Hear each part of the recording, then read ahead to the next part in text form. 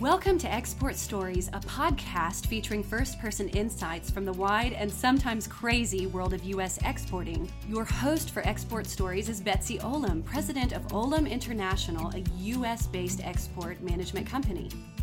Betsy has made a 37-year career of developing global sales and distribution for U.S. companies. Like you, she loves great stories. You don't have to be an exporter to enjoy the stories we're going to share with you each month.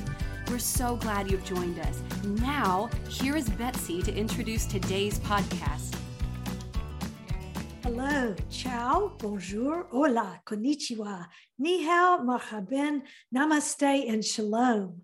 Welcome to Export Stories 2022. I'm your host, Betsy Olam. It's easy to take electricity for granted when you have it, right?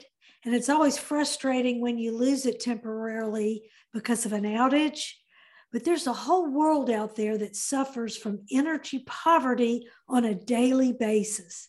Today, we're going to explore how this issue is being addressed by our esteemed guest, Claudio Pedretti, CEO of Green Climate Ventures and president of the Alliance for Rural Electrification.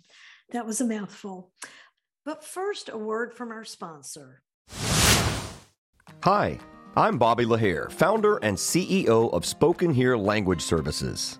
We're in the business of building better relationships worldwide. Every great relationship is rooted in great communication, and great communication starts with Spoken Here. We envision a planet where differences in language do not keep people from building deep and meaningful connections with one another. Our passion for and expertise in foreign languages help our business clients enter new markets, strengthen their brand, and grow. Spoken Here is an ISO 9001 certified company delivering on-demand remote interpreting, translation, and voiceovers in more than 300 languages. With linguistic experts in over 80 countries, we are well positioned to meet the demanding foreign language needs of our clients in a rapidly changing global economy. Our clients span many industries, including healthcare, manufacturing, marketing, legal, and nonprofit social services, to name just a few. We translate websites, contracts, product packaging, installation manuals, marketing materials, and much more. If your project calls for audio in another language, our professional voiceover talents can make you sound great anywhere. And our trained remote interpreters can facilitate conversations with your employees, customers, and patients who do not speak your language. We believe our language services are the best in the world, but we feel it is our team that truly makes the difference. Our core values of putting people first, valuing authenticity, and striving to deliver a wow experience to everyone we work with have guided us in creating a culture of quality, integrity, and excellence. If you are ready to build better relationships with the people your business values most, we'd love to hear your story and how we can help you write the next chapter. Visit us today at spoken-here.com. Spoken Here, building better relationships worldwide. Claudio joins us now from Florence, Italy. Hello, Claudio. Welcome to the podcast. Good morning, Betsy. Hello, everyone. Thank you very much for having me. It's a great pleasure to be here with you. Oh, thank you. And, I am so happy that we can address this important issue today. I think it's very important. But first, I was wondering if you could just introduce yourself and tell us a little bit about your background. Yeah, thank you. Thank you very much. My name is Claudio, and I am an entrepreneur active in the renewable energy sector. I'm based in Florence, Italy, but I don't work in Western country. I don't work in Europe. I don't work in the US. The places where I mostly work are developing countries, so Sub-Saharan Africa and Southeast Asia. Mostly. My sector of activity is renewable energy and particularly energy access. Energy access means bringing electricity where there are not electricity infrastructure, basically where there is no public grid. I've been active in this sector since almost 15 years now, and I've been doing that in different capacity. As an entrepreneur first, I founded a couple of companies in the same sector. As a volunteer in a non-for-profit organization active in the same sector.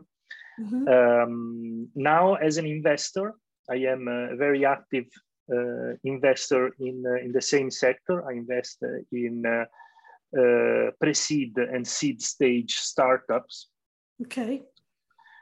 And as well, I am active in international organization, business organization mostly, like the Alliance for Rural Electrification, which is the oldest and the biggest organization in the sector that put together 200 members between multinational companies, startups, venture capital, NGOs, and intergovernmental organizations.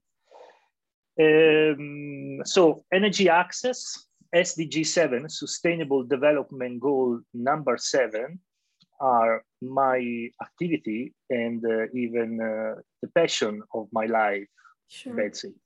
I understand that. I understand it's really important. I think it was recently you gave a TED Talk at TEDx Spoleto, and because I listened to it, enjoyed it, and there you offered some examples of how the lack of electricity in rural parts of the world contribute to and exacerbate poverty. Would you mind sharing some of those stories with us today? Yes, indeed, with great pleasure. And yes, this TEDx talk was the occasion for me to speak in general about the problem that almost 1 billion of people in the world are facing, 1 billion of people that are living without any access to electrical energy of any sort. Right. And I did it by providing my view of the problem, and also I brought a direct experience that I had in Africa, and that allowed me to understand by heart what are those problems. Electricity is at the base of our economies, right? In Western country, right. We were lucky enough to receive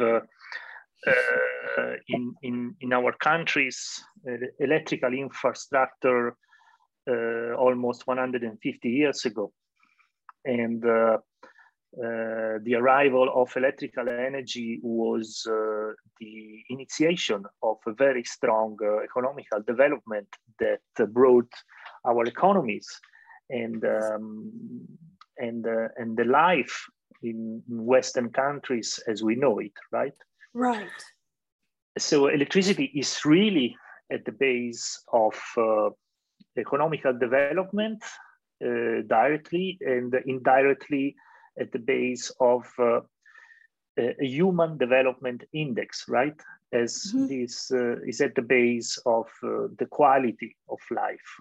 So in the last 150 years, the coverage and the people reached by electrical supply have been improving and increasing constantly. But still, there are large people around the world that live exactly how, and even in worse condition that we were living before knowing the electrical energy. Right. In fact, those countries and those populations live a little bit similar to the Middle Age for us. Living without electricity means not having the possibility to use any kind of tool that is absolutely normal for us. Turn on a light, turn on a kitchen, right. turn on a refrigerator, have an hospital function. In my mind, one of the biggest issues about not having electricity is a health issue. To me, that's what I think of as not having electricity. Yes. Indeed, that is one of the main direct problem, right? If you have an hospital without electricity or with a difficult or intermittent access to electricity, the hospital, as you know it, cannot work, right? So now, luckily, in the last 5 or 6 years, things are changing, and there is hope to provide access to energy to hundreds of millions of people. This is thanks to new technologies that has been developed and industrialized, and thanks to the price of those technology that is constantly reducing. So in the last 5 years, it became possible, for example, to install solar off-grid power system in the middle of nowhere at a reasonable price. A solar off-grid power system is a system that produces electrical energy from the sun, so for free, because the sun sends the power for free, and the electricity that is generated is stored locally into a storage system, into batteries. Batteries, it's quite an expensive piece, but also those prices are constantly lowering. Right. And those systems generate power in the middle of nowhere, in the middle of the Sahel, for example, in the desert. Power is stored locally and is then made available when it's needed to an hospital, to a mill, a factory, to a soldering place, and to a refrigerator, and to all the population in general. So the first things, please. No, I was just going to say, is solar the most dominant source of that type of electricity in those areas? Is definitely the dominant one, because the price is the price of solar generation has become very, very cheap. Solar panels are now available everywhere in the world. This said, there are also other sources of power. For example, hydropower is also quite cheap, but you need obviously the resource. But there are some countries in Central Africa, for example, Congo DRC, that is plenty of it's abundant of water, and the hydropower can be used. But the things with the hydropower is that it normally needs quite a lot of civil work to be done, because you need to do some embankment, right? You need to govern the water a little bit, so it could be complicated. Why the solar panel, it's relatively easy. You can bring it in a place with a truck. You can install a small plant in 1 or 2 days. You can even remove it when it's needed. So it's generally easier and cheaper. Okay, that makes a lot of sense. Sure. So you was mentioning before healthcare, Betsy, and when those system arrives in the villages, in the remote villages, the first things that is powered, it's the local healthcare facility or the local hospital. Sure. This is also what I'm talking about in my TEDx talk. Yeah. When electricity arrives and you bring it to an hospital, you can imagine that you can, for example, turn on the light in the delivery room simply. it's such a simple thing, but in most of the African hospital in the rural areas now, in the delivery room, they use mobile phone, right? As a light source. Oh my gosh, that's scary. Or candles, for example. That is common. It's absolutely common. So imagine when you bring proper light, it changes completely. Or when you can turn on a sterilizer, right? Right. An autoclave system to sterilize some tools.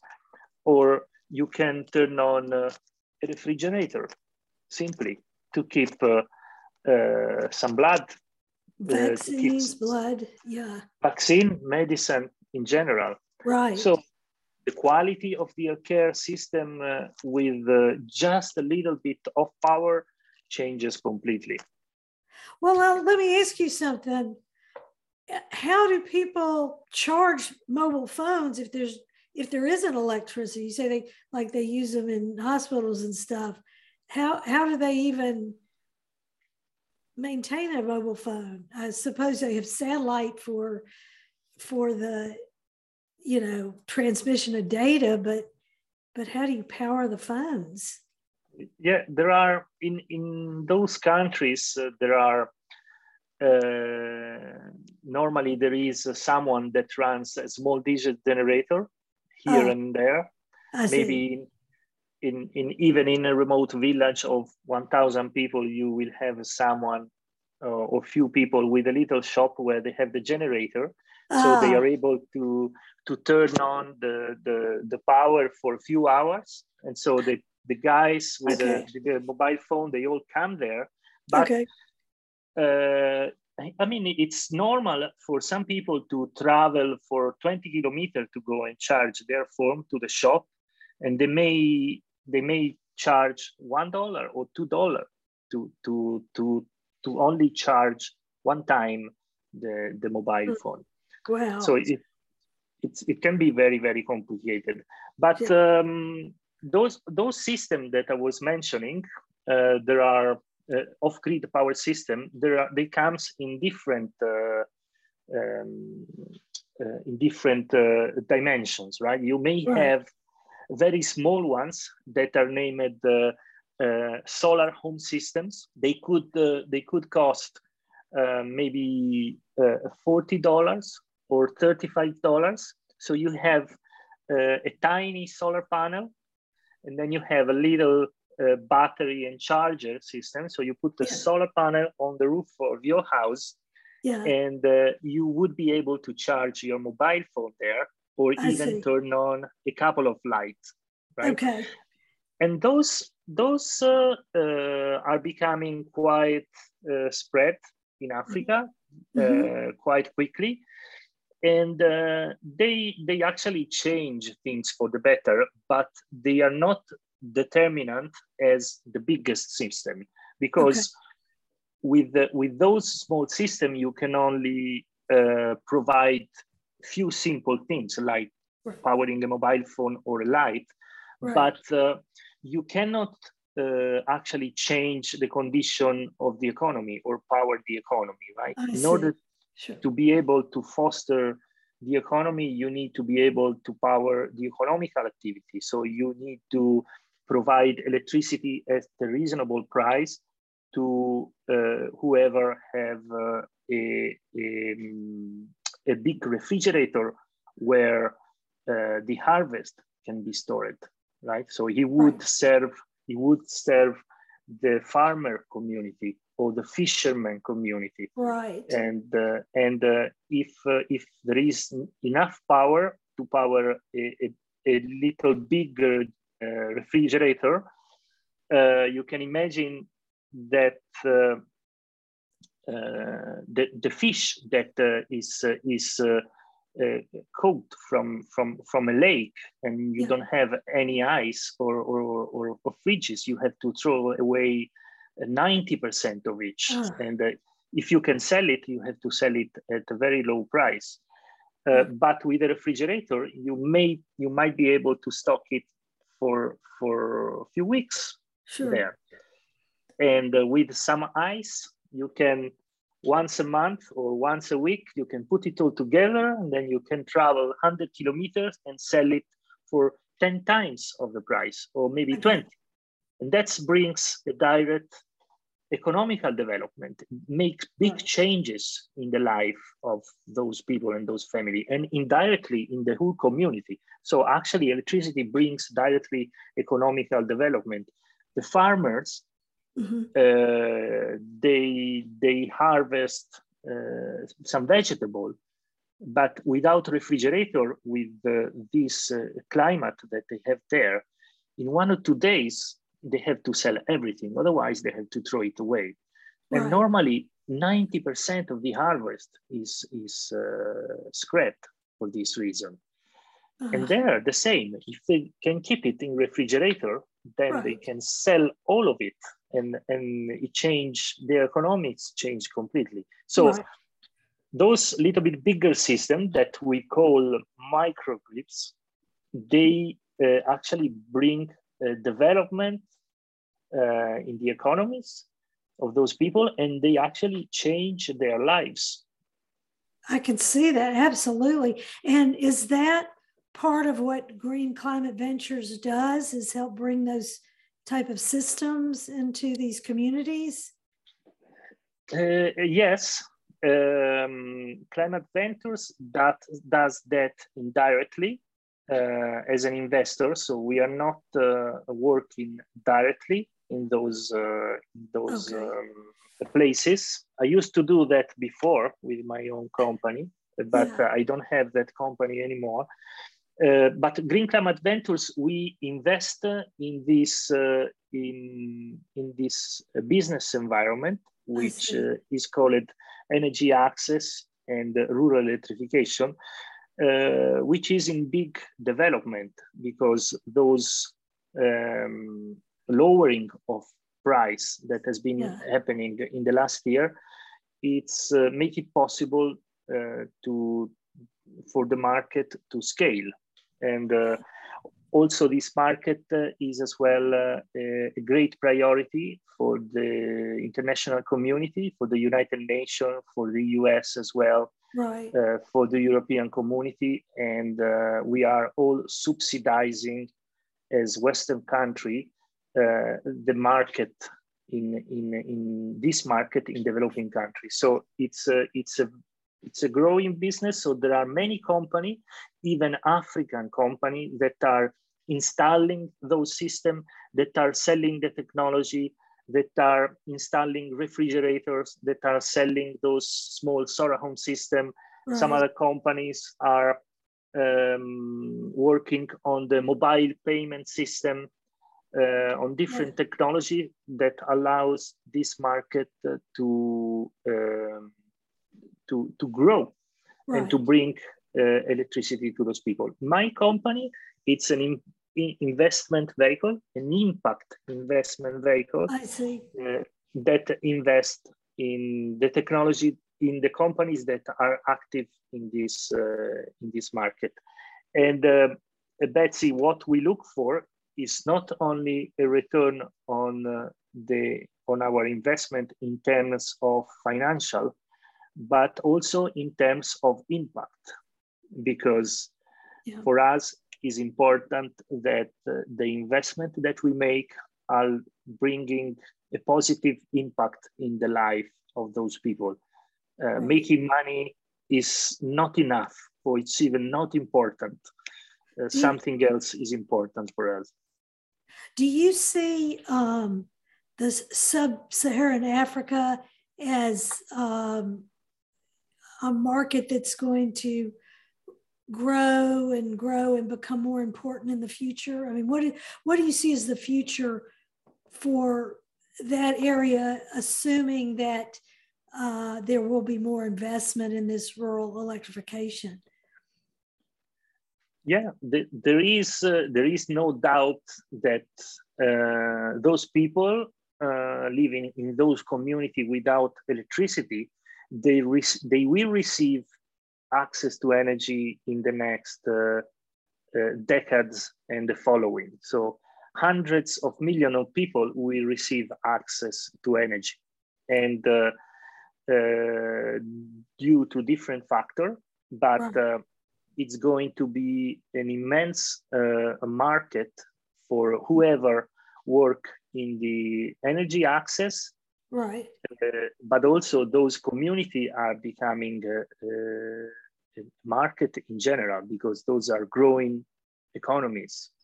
Are most of the people in these rural areas open to and desirous of this kind of technology and growth? I mean, I would imagine there's a few peoples that would rather just not, move into that direction. But what are you seeing? Are you seeing for the most part there's desire for this kind of modernization?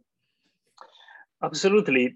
There is desire for this modernization because unfortunately in most of those countries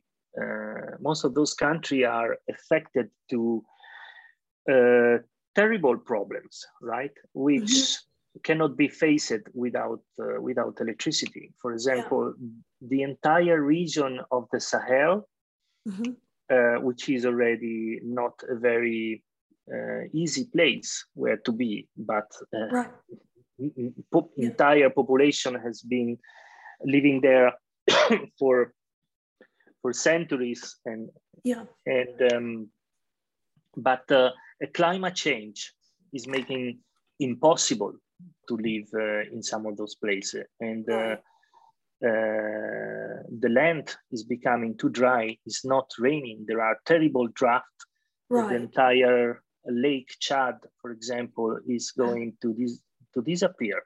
So the people cannot. The fishermen cannot catch fishes. People don't have to eat, don't have to drink. Electricity can partially solve those problems, right? If electricity is generated to renewable energy, then we are able to address some of those problems.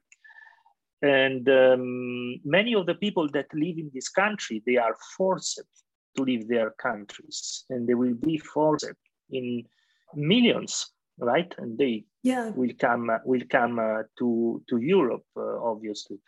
Right. But most of those people, they don't want to leave their places, right? There are many. I can mention many examples of persons that were about to leave from their village. Some of them were already on their way, or they were already in Europe. And but once electricity has arrived in their place, they wanted to stay. They were able to open a little restaurant, a little economical activity, or simply have a decent life for their kids. Maybe they don't even want to or wish to be rich, right? They just want to have a decent life, and that most of the time is sufficient for them to stay in their place. Electricity most of the time makes the difference between a decent life and a non-decent life. Sure. Now, is there a way, if you bring electricity, that you can create water or bring water, or is there a relationship between electricity and increasing water access?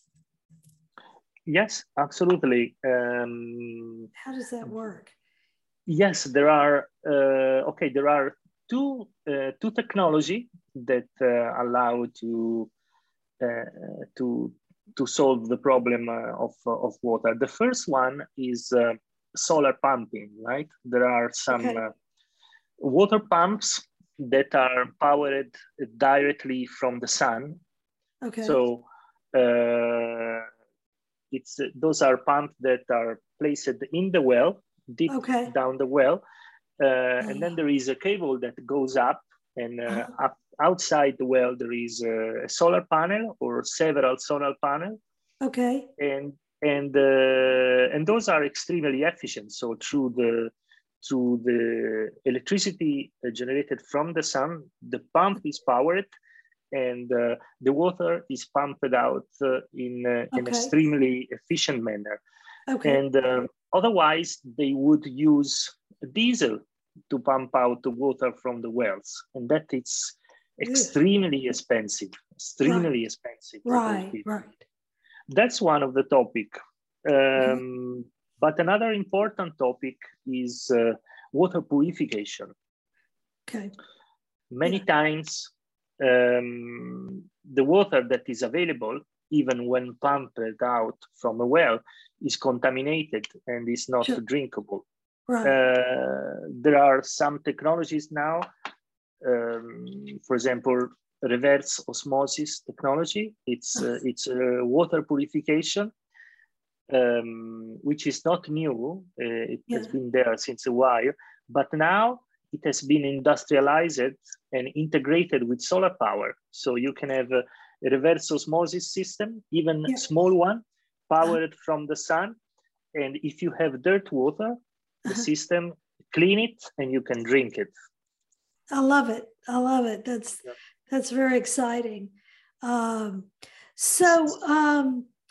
me ask you something. Has these efforts, have they been affected by the inflated price of oil that's happening right now due to, economic and political phenomena? Does that affect what you're doing? The price of oil? It does not have an effect, direct effect for the moment for what we are doing. I'm sure the price of oil, it does have an effect on the people that need oil to power their homes or to power a village or to power water out of the well. As the price of oil increase, immediately many people are going to suffer. That's for sure. Yes. The good things of those systems, once installed solar system, is that they are totally independent from this kind of issue, because the fact that the power is generated does not depend anymore from oil, but just from the availability of the sun, right? So once you have installed one of those systems, then you are independent from this kind of external influence. Installing those systems is not easy because the price is reducing. It's still expensive, so there are some company, normally Western company, which are project developers, and they develop the project there, and then they become an independent power producer. So they have actually to purchase those systems, those assets that have quite an expensive price, even though the price is lowering. But if you want to power, for example, to give you some number, a village of a few thousand people, you may need easily a few €100,000 of capex to install the plant. And those money would come partially from international grants or subsidies, as I mentioned before, but the other, they have to come from private capital. So you need investor, you need to invest yourself. And luckily, there are more and more companies that are going in those countries to do this work. It's very risky for many reasons, but it's very useful and can be extremely rewarding as well. There are also many companies from the US that are doing this work. And are you partnering with some of these companies to further the work? Definitely, I have many friends in the US that are working in Africa. And actually, I would say that the pioneers in the sector are from the US. Which ones? I'm sorry, the pioneers. The first one. Okay.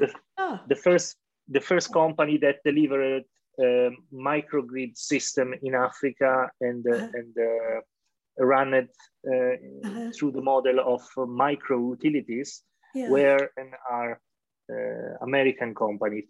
This is because in the US you have already quite a lot of bigger microgrids, right?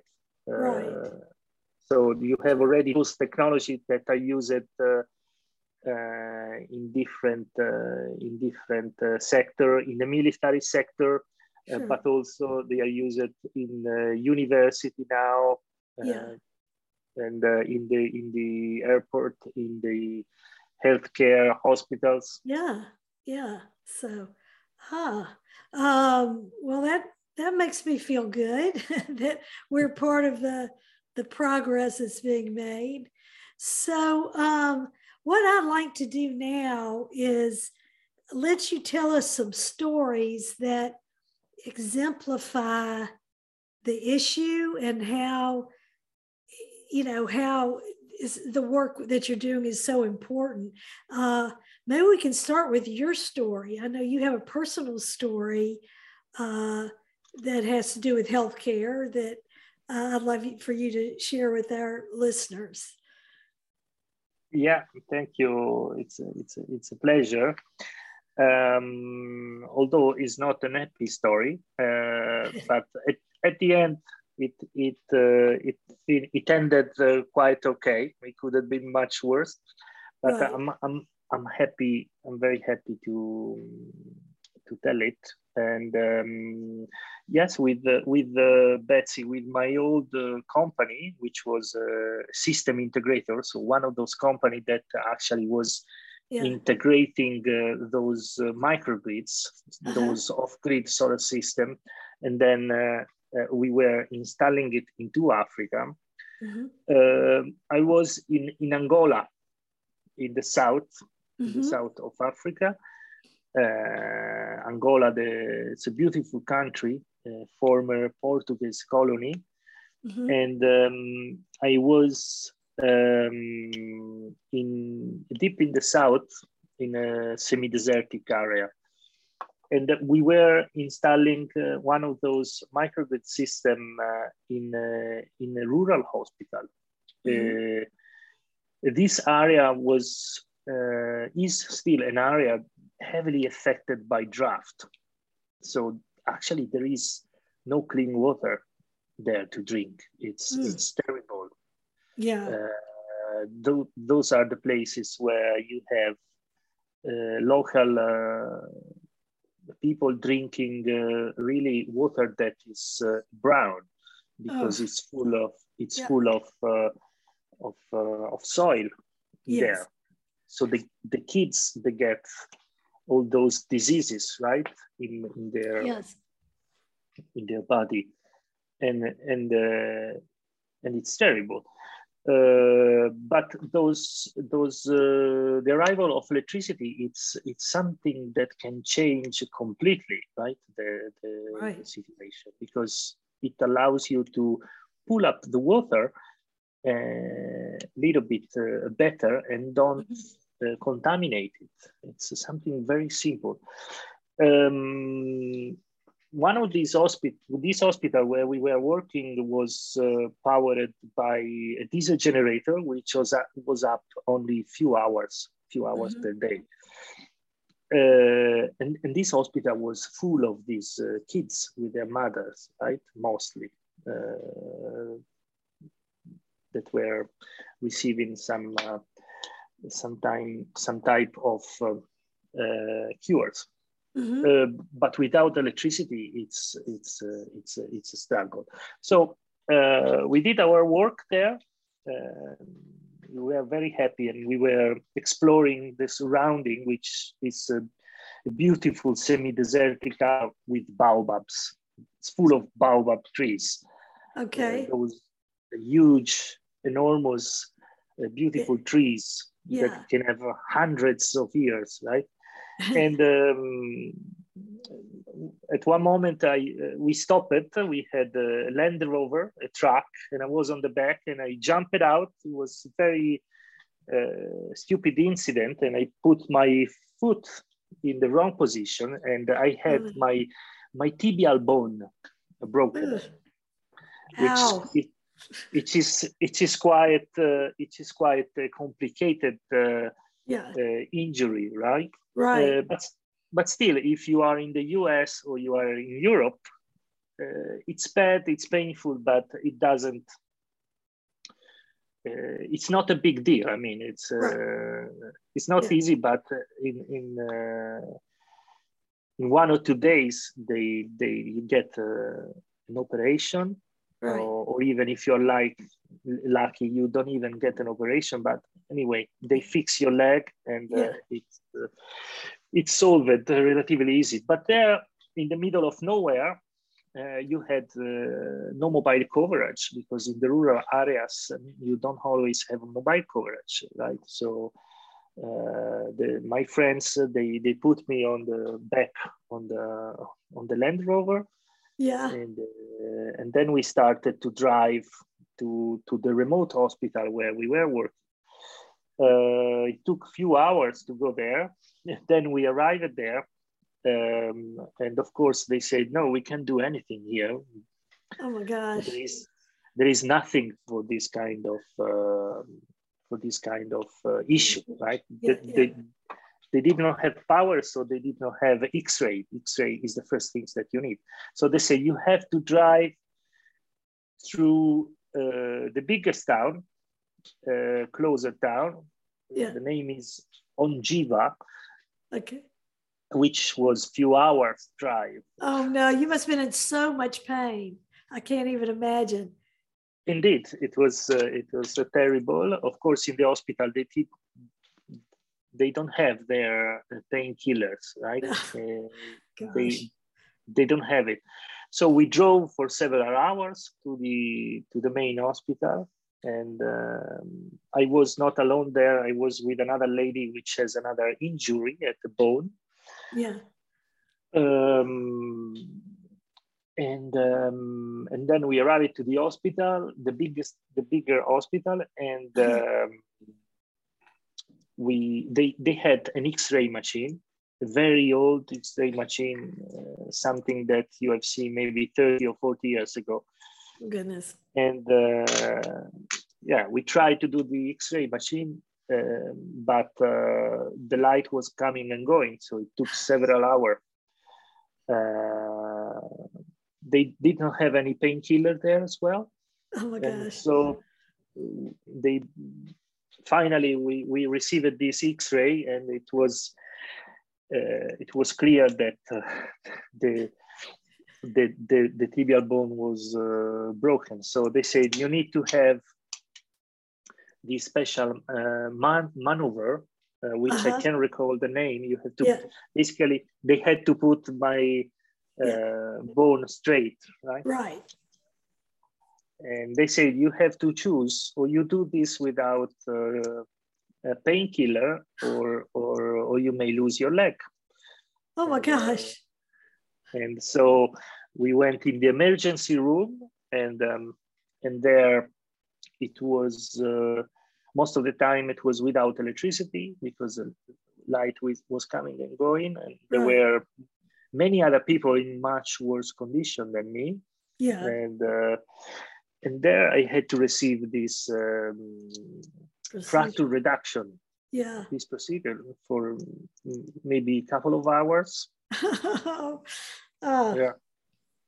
And then anyway, I had to spend 2 or 3 days in the hospital, which was not fun. People were dying in the night, in the day there. It was completely full of people. And finally, my insurance, after 3 days, they offered me to receive surgery in the capital. Yeah. But luckily I refused it, and I came back with a broken leg to Europe. Yeah. But that it was, I mean, it was complicated, but that fracture reduction that was very painful actually worked, because I had my leg put straight and secured, so I could move a little bit better. Yeah. But no, it was a very bad adventure. I mean, it's a painful story. It's probably painful for you to retell it. I appreciate it, but I just think it exemplifies to people that, I mean, we all take our electricity for granted, those of us that have it, readily accessible.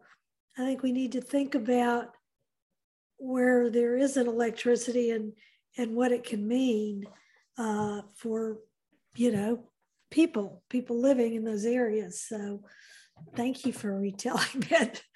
Yeah. Sorry, at least it has a good result at the end. So yes.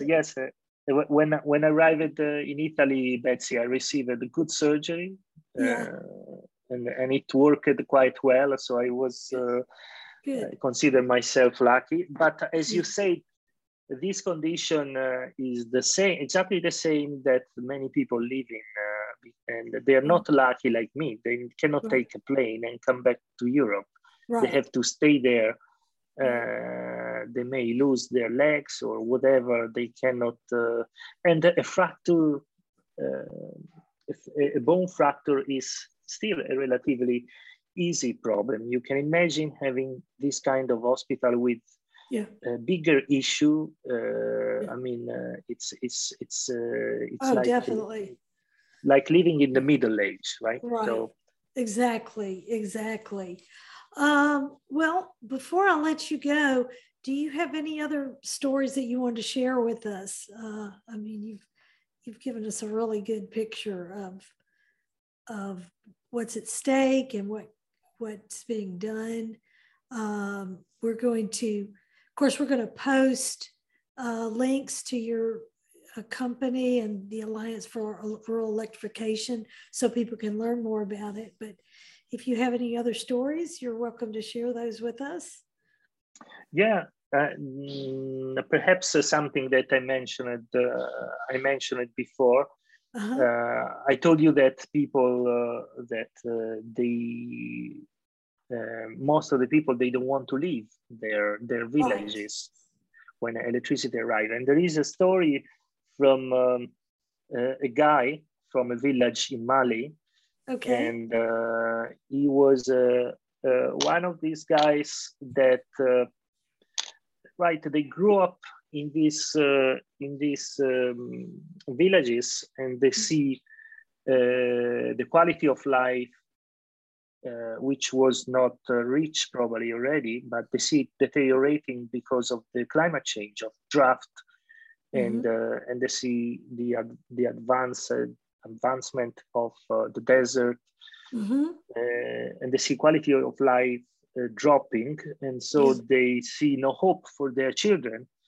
And you can imagine a person of 20, 25 years old, 30, they decide to leave. And they hear a lot of story from Europe on how we live here, so they want to come over to have a better hope. And so there was this guy, can't remember the name now, but he was living from the village, and he had started this very long travel, which takes sometimes years, because they have to. They have to take illegal route, right? So it's not easy at all for them. It's a nightmare as well, and very expensive. Anyway, he was already on his way through Senegal, because that's where they pass. But when he heard that from some people that he knew, that in his village, after a few months that he left, electricity has arrived, he decided to come back. He said, okay, I'm not living anymore. I try there, and I try to see what happened. if I go there and I take my chance to build my life there. Yes. So he came back and he opened a small restaurant, a small rocker restaurant, thanks to the electricity that could power a refrigerator and some lights. And now he is quite successful in his community because he have, I believe, 2 or 3 restaurants, but also he has he grow up chickens. Like I can remember how you call it when you grow like animals. Raise chickens. That's all. Raise chickens.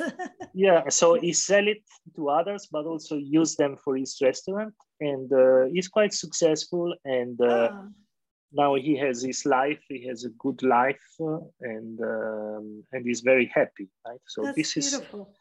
is a typical story. And at the same time, there, the arrival of electricity solved an economical problem because the economics of that place is improved a lot. The population is not decreasing anymore, but also partially it contributed to solve a quite an important geopolitical issue, right? Because when those people, they leave their countries and they move, they create other problems. So it's a very good story, and it's typical. It's something that happened to young people quite commonly. They don't leave and stay in their place to build their life. That's beautiful. That's a beautiful story. I would think that the bringing of electricity to a town or village would also help power the education, schools. Maybe they could even have computers and, I mean, I could see how that's a whole nother area that could, where it could be really useful to the economic growth of the area. Absolutely.